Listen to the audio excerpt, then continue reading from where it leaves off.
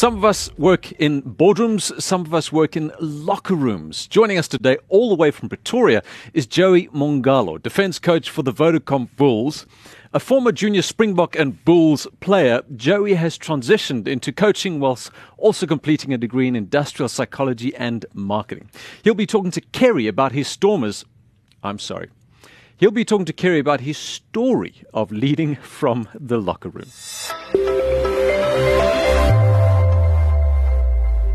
So on the topic of leadership, I'm joined by Joey Mongalo today, who is the defence coach for the Vodacom Bulls.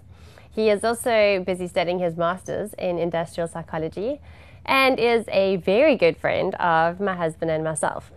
Joey, good morning and thanks for joining us today. Morning, Kerry. I'm excited to be here this morning. So Joey, I'm going to dive straight in and ask you to tell us a little bit about your story and where your leadership journey began. Sure, Kerry. I'm very fortunate to have been in various leadership positions from primary school to high school, and even as a head coach of the Lions under 19s in 2016 and 2017. But I want to take you right to the beginning, to a small Afrikaans town in Brits, in the Northwest Province. There you only speak English out of self-defense. In that space, my dad passed away when I was 7 years old, unfortunately. My sister was 2 and my brother was 14 years old. So through my mother, I got to see what strength of leadership looks like. She's a woman who serves the Lord, who loves the Lord with all her heart. So I almost want to speak about a grace of leadership from her, to see how God's grace has been on her life to raise us till this day, woman alone. So in that space, I got to see leadership being done, strong female leadership. But at the same time, I was thrust into leadership without even knowing it. Because when my mother, she was a working sister, so she did a 6 to 6 shift, which means evenings I had to look after my sister, make sure she bathed, had to get her ready for the next day at school. So in that way, God was sovereignly getting me ready for leadership in my adult life, and I didn't even realize it at the time. So it's amazing in that way. So I want to move on to asking you a little bit about just your current journey as you coach high-profile teams. Could you give us a sneak preview into what it looks like to be a coach of these high-profile teams? I'd love to, Kerry, to share and bring you into my world. So I like speaking in models. They just help me simplify my life, and I'm quite a simplistic person. So I'd almost answer that question with 3 Ps. So the first one is privilege. So to have been involved with the Golden Lions, who play all their games at Ellis Park, where South Africa won the 1995 World Cup. I mean, what a privilege. Then, by God's grace, I don't know Coach Jake White from a bar of soap before this. For him to pick me to be the defense coach of the Bulls is just, again, how just God does things when we aren't aware. I think it's Isaiah 26:3 that says, you keep him in perfect peace whose mind is fixed upon you because he trusts you. So at that time in my life, I was trusting God for a job, and he came through in a manner that I could never have done myself. So then at the Bulls, that's a privilege. Kerry, you know, the only South African team to have won a Super Rugby trophy. So for me to be saying I'm part of that history now is something pretty special, something that I could have never done out of myself. The second one is pressure.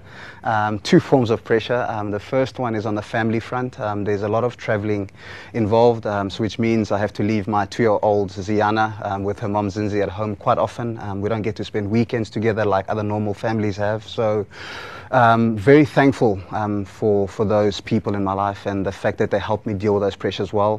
Coming home after the loss, I'm not smiling like this more often. It takes us about 24 hours to get over a loss. So that's in terms of privilege, and then pressure. And the second pressure is the pressure of winning games, Kerry. Ultimately, we're in that job to win rugby games. So knowing how to prep well to win games, and also how to deal with when you have lost games, is something that we constantly have to deal with. The last one is people. I know I mentioned my wife and my daughter, but also the coaching staff, the people around us. So if we work in an environment where we understand each other, we encourage each other, we inspire each other, but also we challenge each other, those people are important in my life. And even friends like you and Brandon, even from afar, just the fact that I know you're praying for us, you're hoping for us to do well, that makes a difference. That support that people give us is important in our lives. Very cool. We love to cheer you on from our TV on the side of the country. Even when we play Western Province? I do. Okay. Don't tell anyone. Okay, so currently you are the defence coach, as we've heard, of the Bulls, and previously you were of the Lions. Both very high-profile teams that have a lot of pressures that they are facing. So in preparation of the big days where you need to win, there's a lot that happens in the locker room and off the field, I'm sure. And so can you tell us a little bit about what happens or what you guys do as coaches to prepare these teams and build resilient teams? That's good, Kerry. So again, another model. So I'm going to speak about faithfulness, faith, and fruit. So faithfulness is all the work that the players put in to watch opposition games. So you see, okay, I'm playing against Kerry. Kerry runs with the ball in this way, so I'll best prepare myself for that way. Or the team says we're playing against the Sharks this weekend.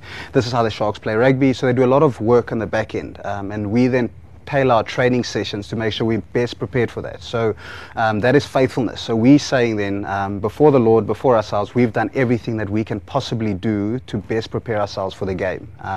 And then once the game happens, Kerry, it's when the players have to keep playing, so they have to show faith in the game plan, faith in the work that they've done, especially under pressure, right? Because when pressure comes, we're tempted to go away from what we've been faithful to in the week, and also our faith. If you look even through the Bible, when pressure came, people could have wilted away. It's those faithful disciples who kept believing the faith in their plan, or the faith in what the Lord had asked them to do, and similar with these players. And then for us as coaches, there's literally nothing we can do on match day. So we've got to have the faith to give over, that the grace that we had to do faithfulness will show itself on a Saturday. And then ultimately then the fruit is what we're hoping. And both are fruit. So when we win, we believe, Coach Jake White says, we either win or we learn. So the good fruit is when we've won, and then the tougher fruit to swallow is when we're learning. But in the longer term, the learning fruit is just as good as the winning fruit.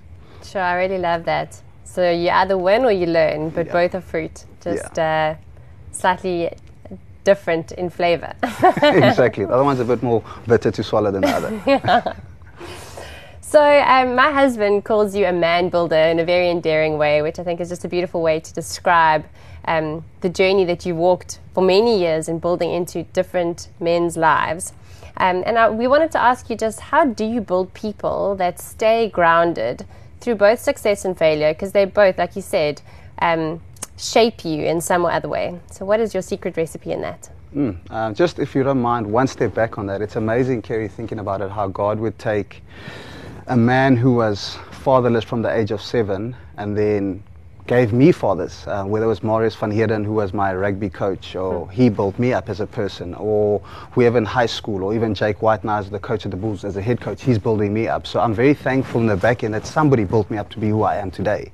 Then on the back of that, a friend of mine, Coach Harky Kruger, who I used to coach with at the Lions, he always said that rugby is not who we are, it's what we do, but not who we are. And I love that, because that just speaks to identity. And as we are building men and building people, identity is a big thing. That is our foundation, right, Kerry? So whether we win or lose a rugby game, it doesn't change who I am. I am a believer. I'm in Christ. I'm good enough. I am loved. I'm accepted. So the stronger I stand on that foundation, and that's what I challenge the men, is that as soon as they found their identity, then they've got a strong foundation to stand on, especially when that identity is in Christ, because he doesn't change, the same yesterday, today, and forever. So once we've got that settled, then we go on to Triple H, not the wrestler, but I fight to challenge them about humility, hard work, and to be hungry. So hungry is just a desire to get better, Kerry, at everything. So whether I'm a husband, a student, a rugby player, do I have a desire to get better? Because I'm not a complete product yet. I can always get better.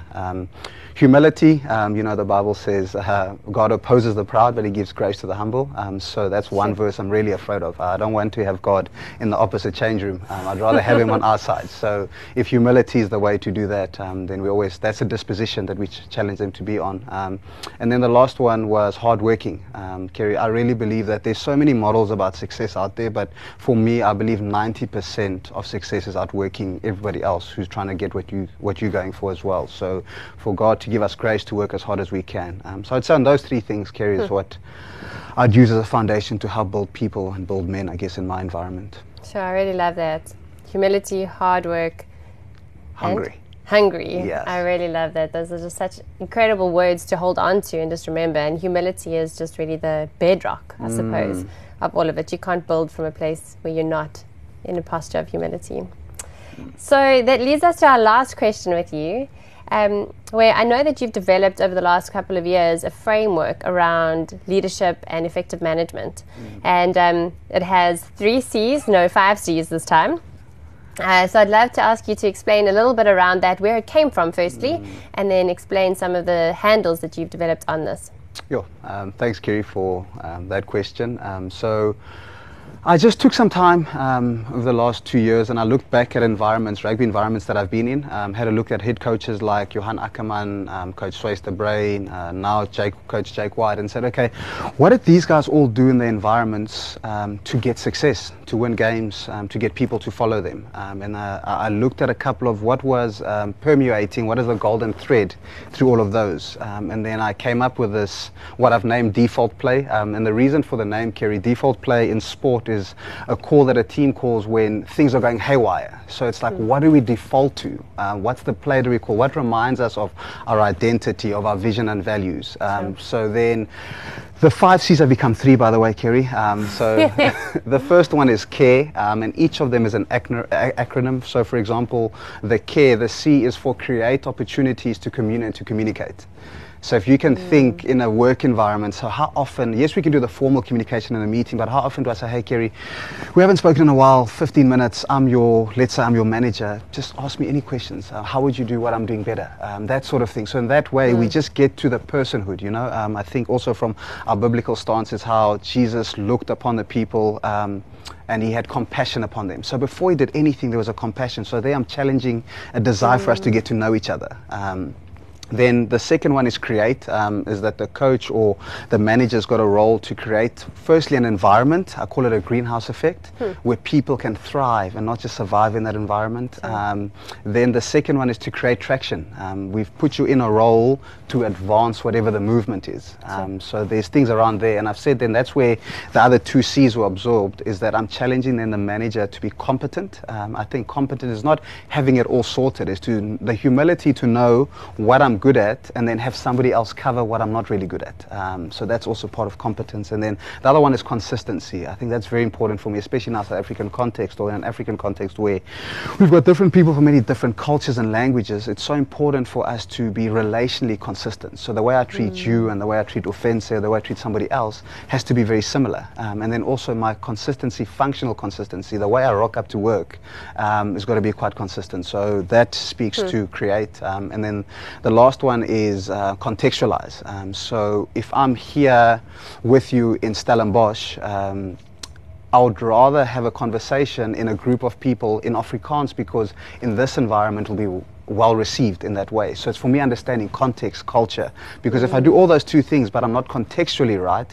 then they're falling onto deaf ears, you know. So that's, I guess, default play in a nutshell, Kerry. That's really amazing. I love the words default play. So that's sort of what do we fall back on when we're under pressure? It's those 5 that have become 3 C's. Yes, well done. And also like what you said about competence of the leader and understanding what you're good at and what you're not good at. And I think that also links to that humility.